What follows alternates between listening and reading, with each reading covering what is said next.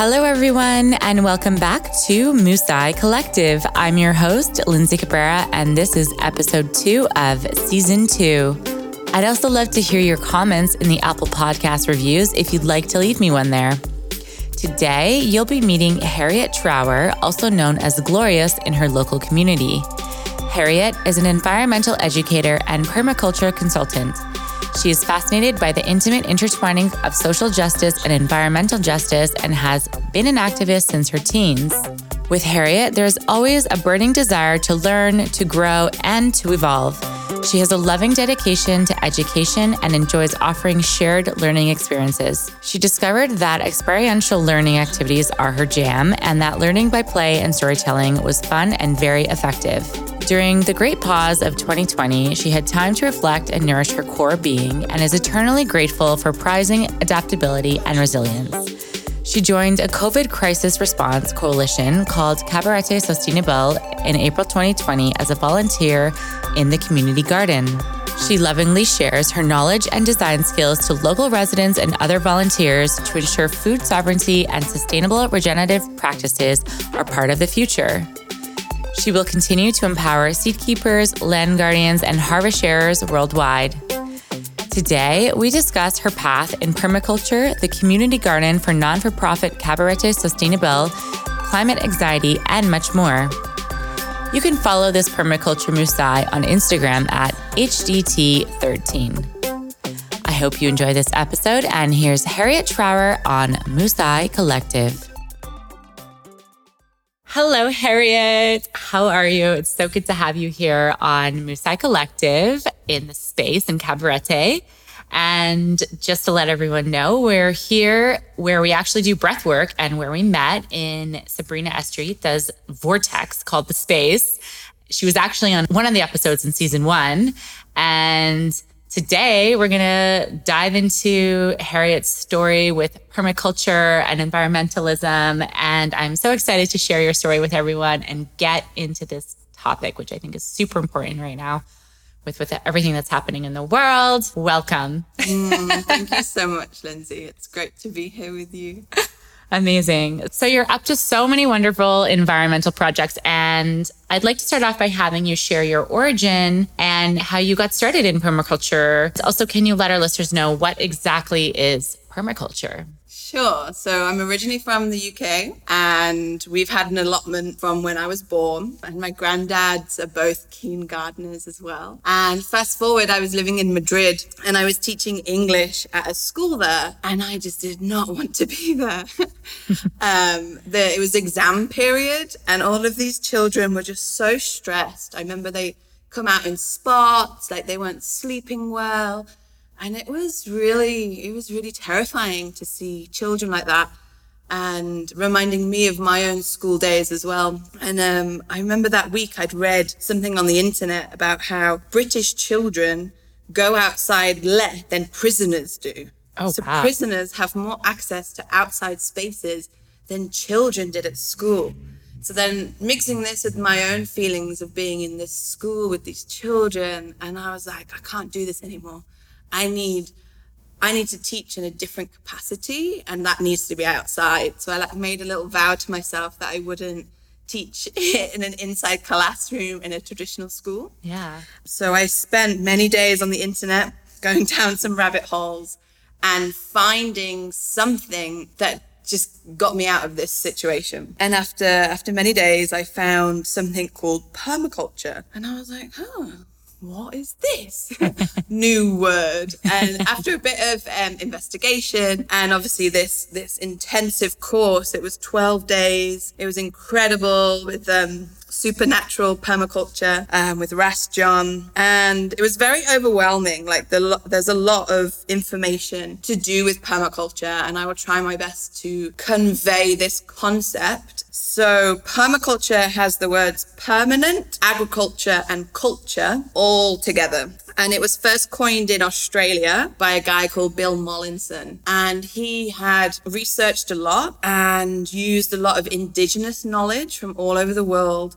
as well as like design processes and more 21st century technology all together. And he came up with this with this incredible design concept. So it's kind of like design and science together, and it's a whole systems approach. So you take a look at everything. You zoom out and you take a look at the bigger interconnected picture, which is what we are. Nature is that. It's interconnected. We're complex. And it's a lifestyle. It's a way of life. It's not just a way of gardening. It's a way of life that you can apply to your home life. You can apply to your business. You can apply these main 3 ethics, which are earth care, people care, and fair share. So the first one, earth care, where you look after the earth. You want to live in harmony with her. She provides us with so much. She provides us with everything. And I think it's only fair if we also give back to her the way that she's giving to us so unconditionally. People care because we live in community. We're social beings. And it's so important to be kind and considerate. Just be kind and considerate and think of others, not just thinking of yourself. And then the third ethic is fair share. So this is kind of similar to do with like sustainability, whereas you don't use everything up now. Like you want to be thinking about your grandchildren's children, and you also want to be thinking about all living beings, not just human beings, and how we can invest in the future. And also if you have a big harvest, like where I am at the moment, there's 16 avocado trees, and I can't wait to gift them to everyone. I can't wait to have one. I can only eat one a day. Wow. And it's the gifting and receiving, and it's this natural cycle as well. Yeah, I'd like to talk about cycles. So what I like about permaculture is that it is a cyclical model, which is very different to how we're living at the moment, which is quite linear. Like capitalism is very linear. Like we produce, we use, and we throw away to this magical place called away, which isn't actually away. It's just here. Yes. So then we're kind of, permaculture goes back to these cyclical cycles, which we see with the moon cycle. We have all these different cycles, the night and the day. So what we produce is then the waste, which is also feeding other organisms. So you've got this, you produce no waste. Like there is no waste in nature. Everything has its own function, its own use, and it's providing for others, continuously providing. And yeah, permaculture completely changed my life. It gave me this solution that I was looking for so that I could be more mindful and that I could live in harmony and work with nature, not against her. Because what we're doing, what I see in the world is we're going against her in so many different ways. Like we're ripping her up. We're taking out the inside of her in terms of oil and mining. And we're completely changing everything just to fit our own desires. And so what I like about permaculture is that it's giving you a way to live naturally in a way that gives back to nature. And it's more of a simple life. I'm into it. It's funny because when we did first meet, and I didn't know much about permaculture, and you reached out one day after seeing a couple of the episodes. You're like, if you're ever interested in talking more about permaculture, it's like, you know what, I am. And I'm sure there's a lot of people that also don't quite know much about it. So get ready, people. Harriet's got the mic. Okay. So you've actually also had your hands in a few local projects here in the Dominican Republic. And one of them was working with the local schools, designing gardens with the children. So what was the typical day like for you when teaching with these children and growing and harvesting food? And what would you say was the most rewarding part of this? I love working with children so much. Children are very much like nature in the fact that they're very random. So when you have an adult planting a garden or a forest, they like straight lines and they like to be very particular, and it's all very neat and tidy. Whereas if you give children 100 trees and you're like, go, they'll be more like nature. Like they'll be super random and they'll put these trees wherever they want to put them. Yeah. And that's exactly how Mother Nature works. So it's really rewarding being with children. So the last place I was in is called The Hive in Cabrera. amazing place that goes along with the Sustainable Development Goals, and it offers the children the chance to make their own decisions. And so the kids wanted to create biodiversity in their school garden, and I was just there to facilitate their wish come true. And yeah, we would do many different activities. We made swales, which are trenches on contour, because they had a little slope in their garden. And if it rains, the water will just go straight away. So very similar to all cities, the houses are built so that the rain goes straight away as fast as possible. Whereas in permaculture, we do the opposite.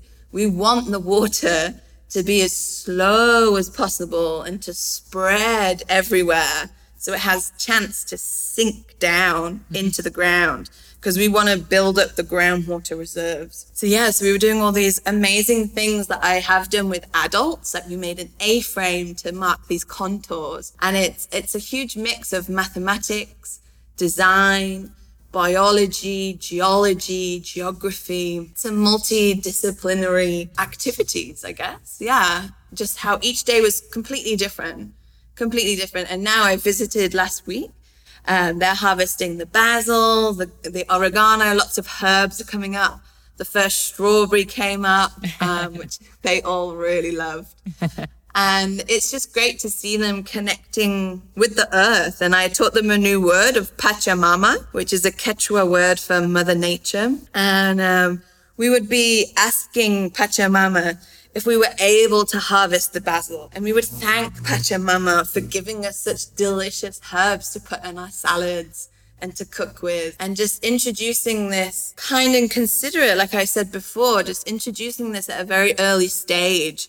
And if the kids feel connected to the earth, they're going to grow up wanting to look after the earth, because you can only really want to look after something if you love it. Exactly. Yeah, I agree. I think that's so wonderful. I'm so happy that you followed your heart, starting back in the beginning when you're like, I don't want to be in this institution, and really creating your path for yourself. So I think that's really awesome. Thank you.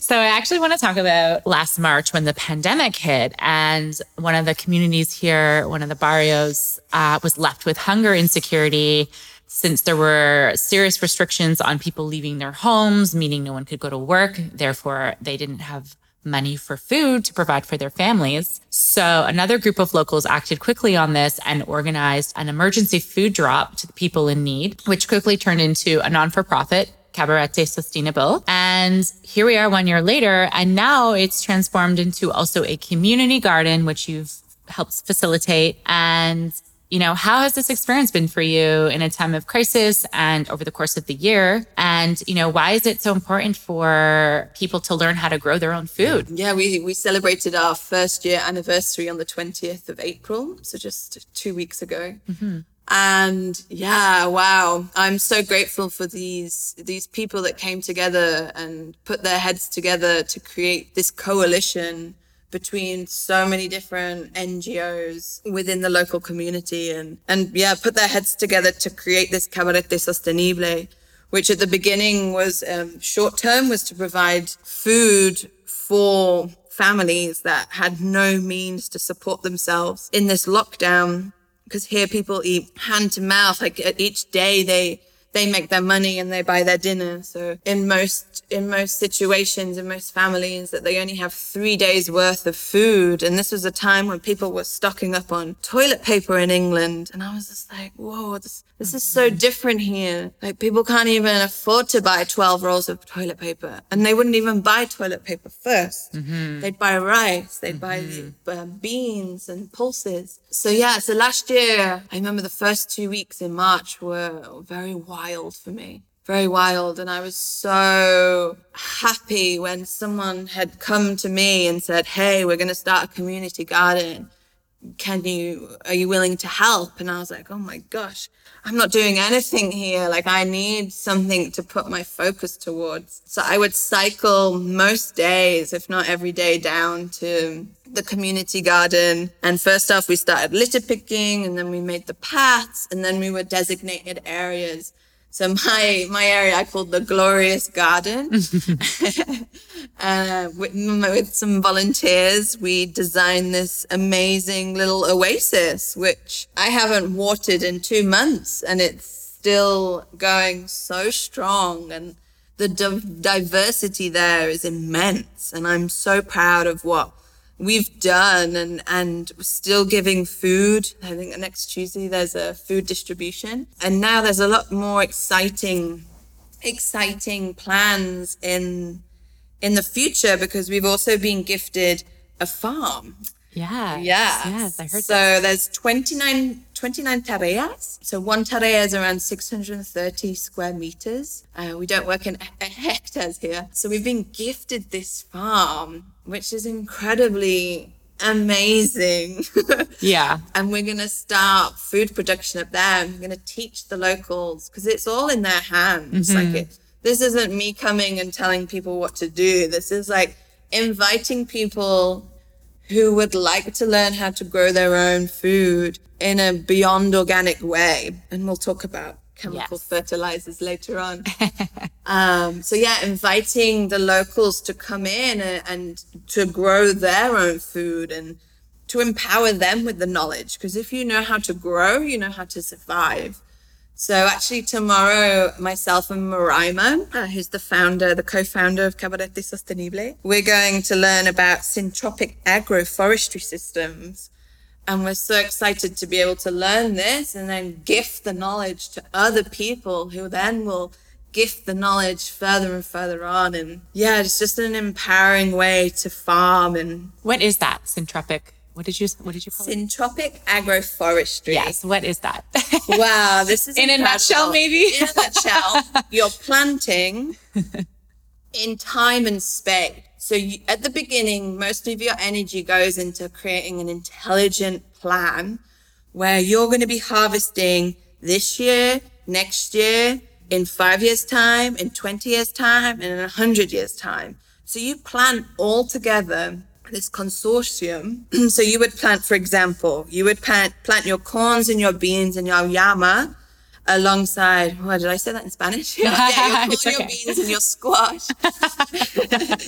Alongside your citrus, your fruit trees, your cacao trees, your jackfruit, your breadfruit, alongside your timber, alongside your native trees. Like you've got the mahogany here, you've got the saber trees.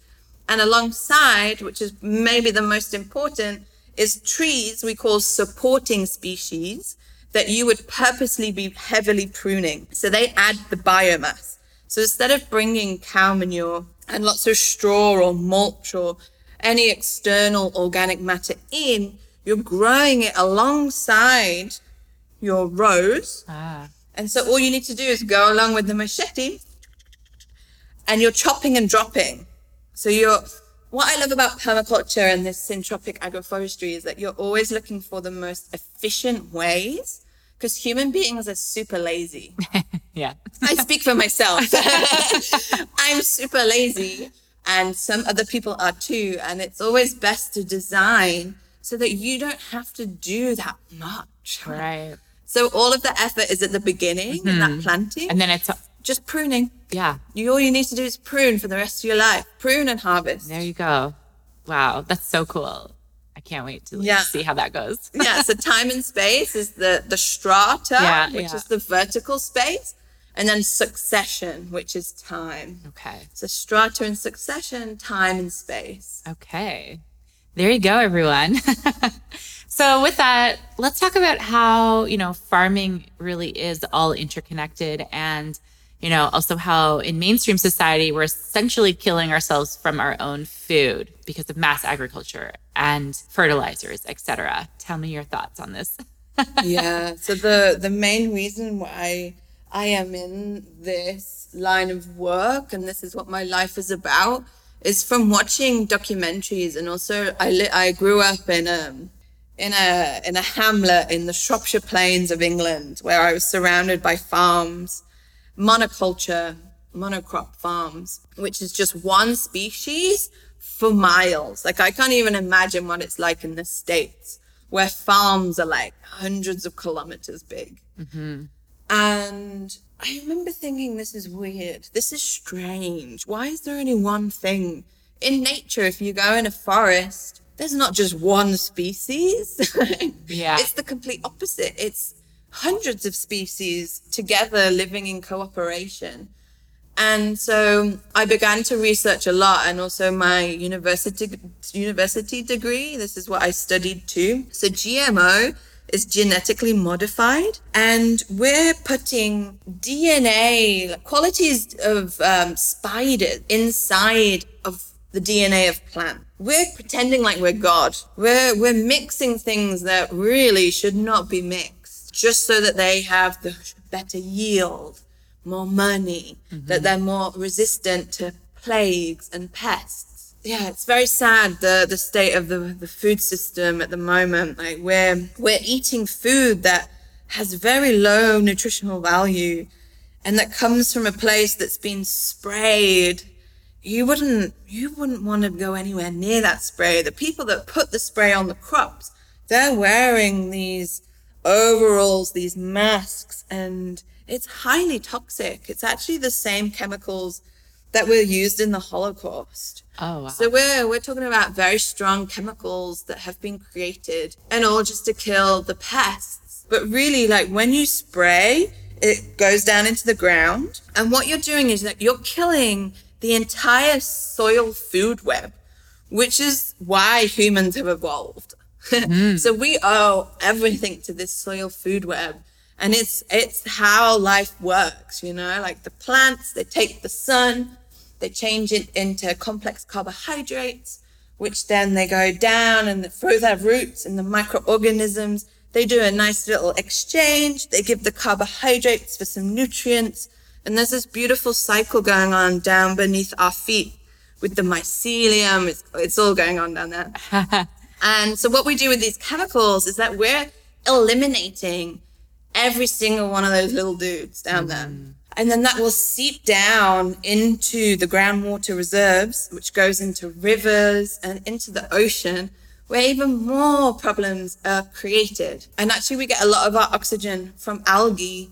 So we need our oceans to be living. We need our land to be living, and it's also interconnected. So imagine if you've been eating this dead food for years and years and years.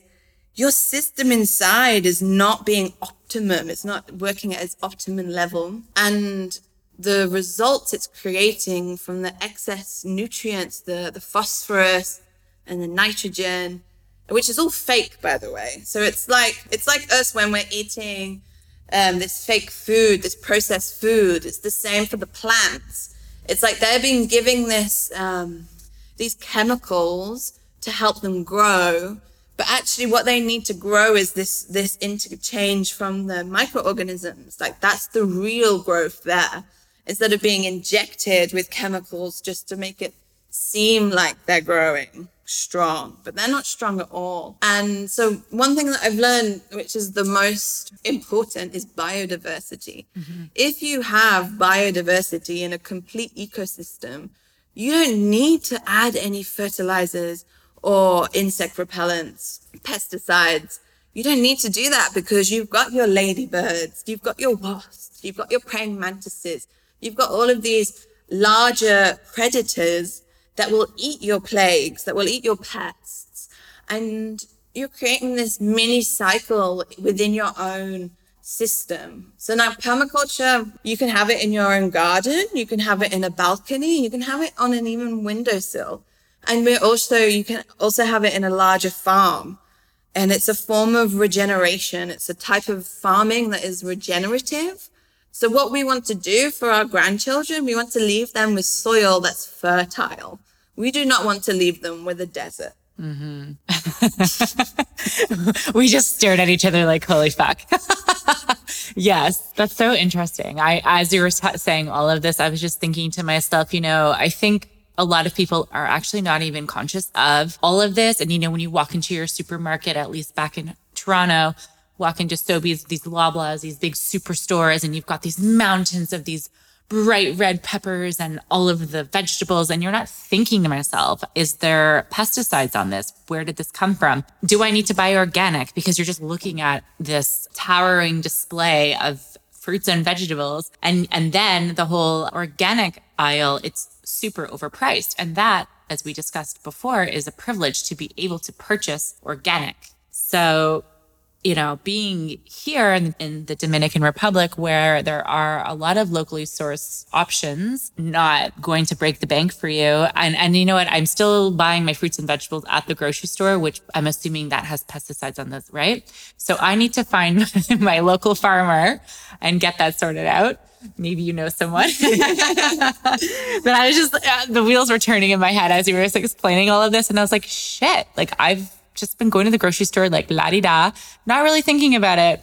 I definitely like to buy my fruits from the fruit guys on the road.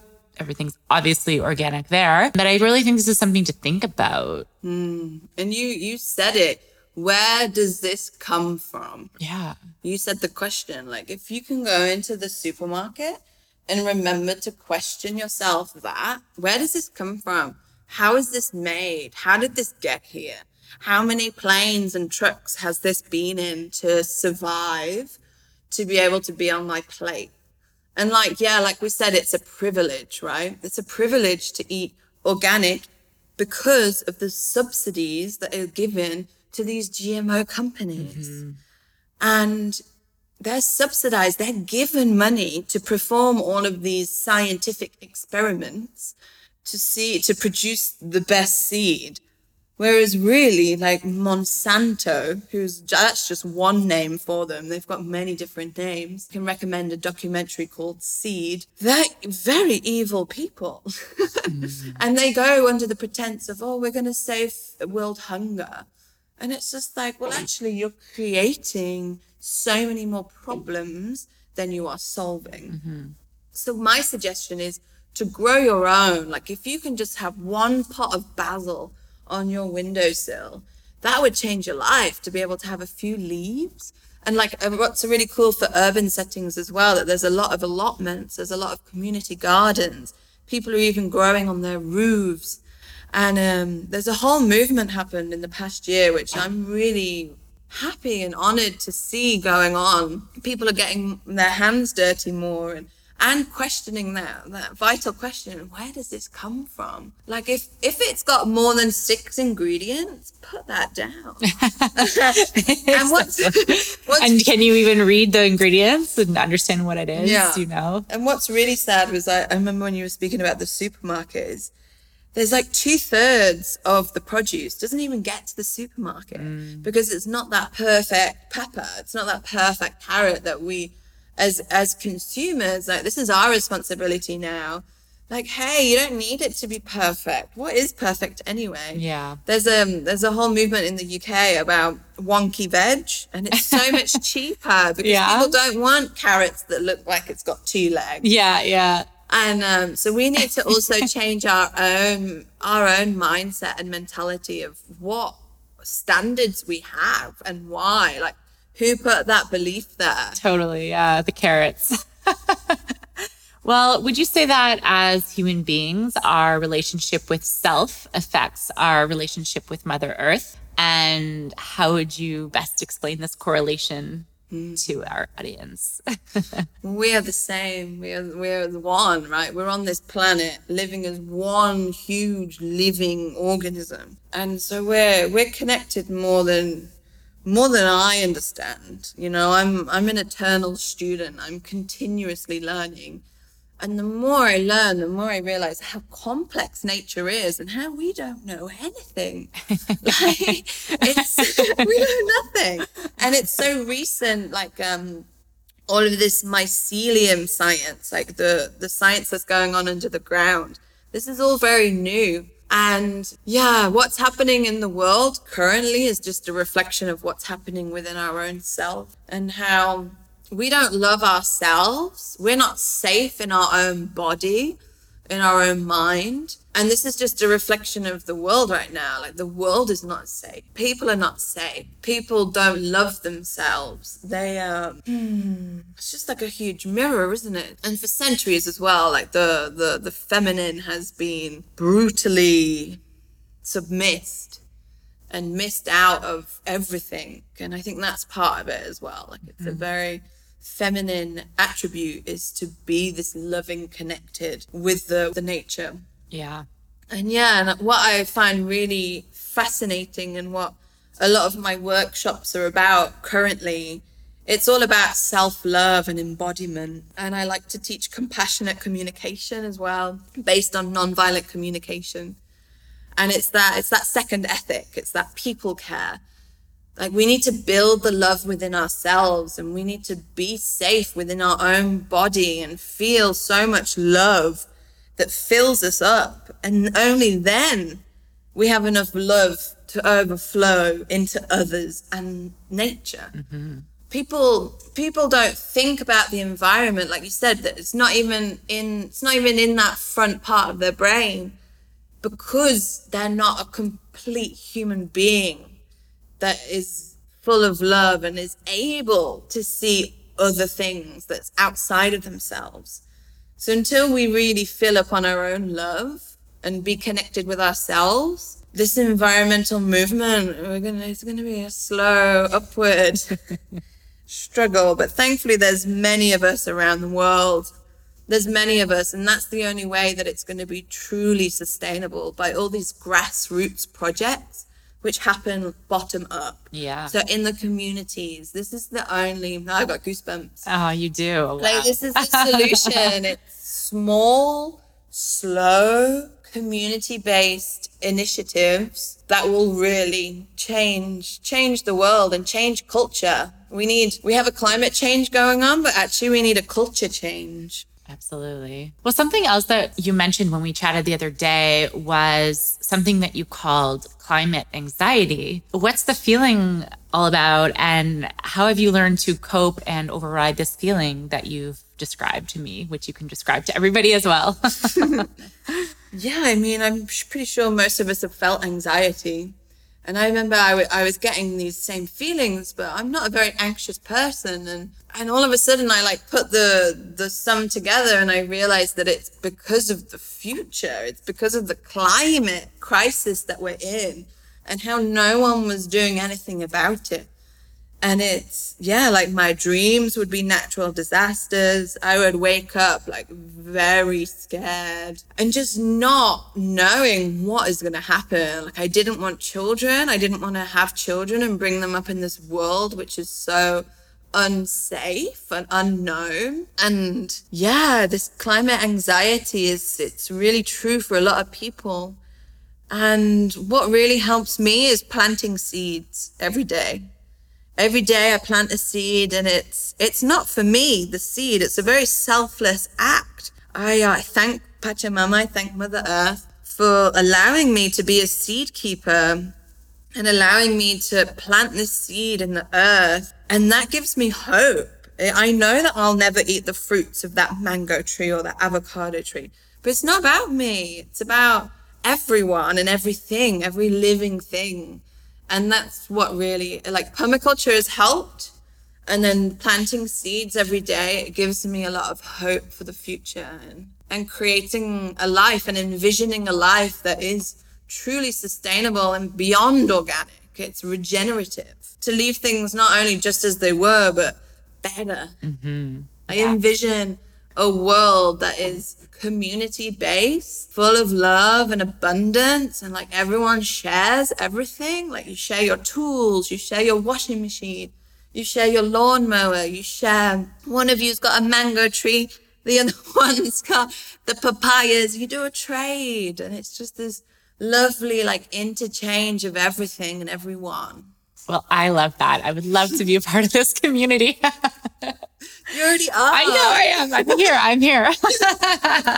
We're here. I would love to come to your community garden one day when you're going, and I'd love to just see, what you've been up to, and really, come into that and see what's going on, because I think what you're doing is so amazing. And you just have like this beautiful energy to you. Like when we first met, I was like, oh, I like her. And then I just, wanted to talk to you more and learn more about what you're doing. And the thing is, like you said, it's so selfless. Like you're doing it for your own, to reduce this anxiety of climate anxiety, but also, it's selfless in the way that you're planting all of these seeds each day, knowing you're not even going to eat this food, but it's for the future children, grandchildren. And I think we need more people like you in this mindset thinking about these things, because there will be nothing left if we don't try and do this daily. And I'm feeling inspired to like come and plant or something.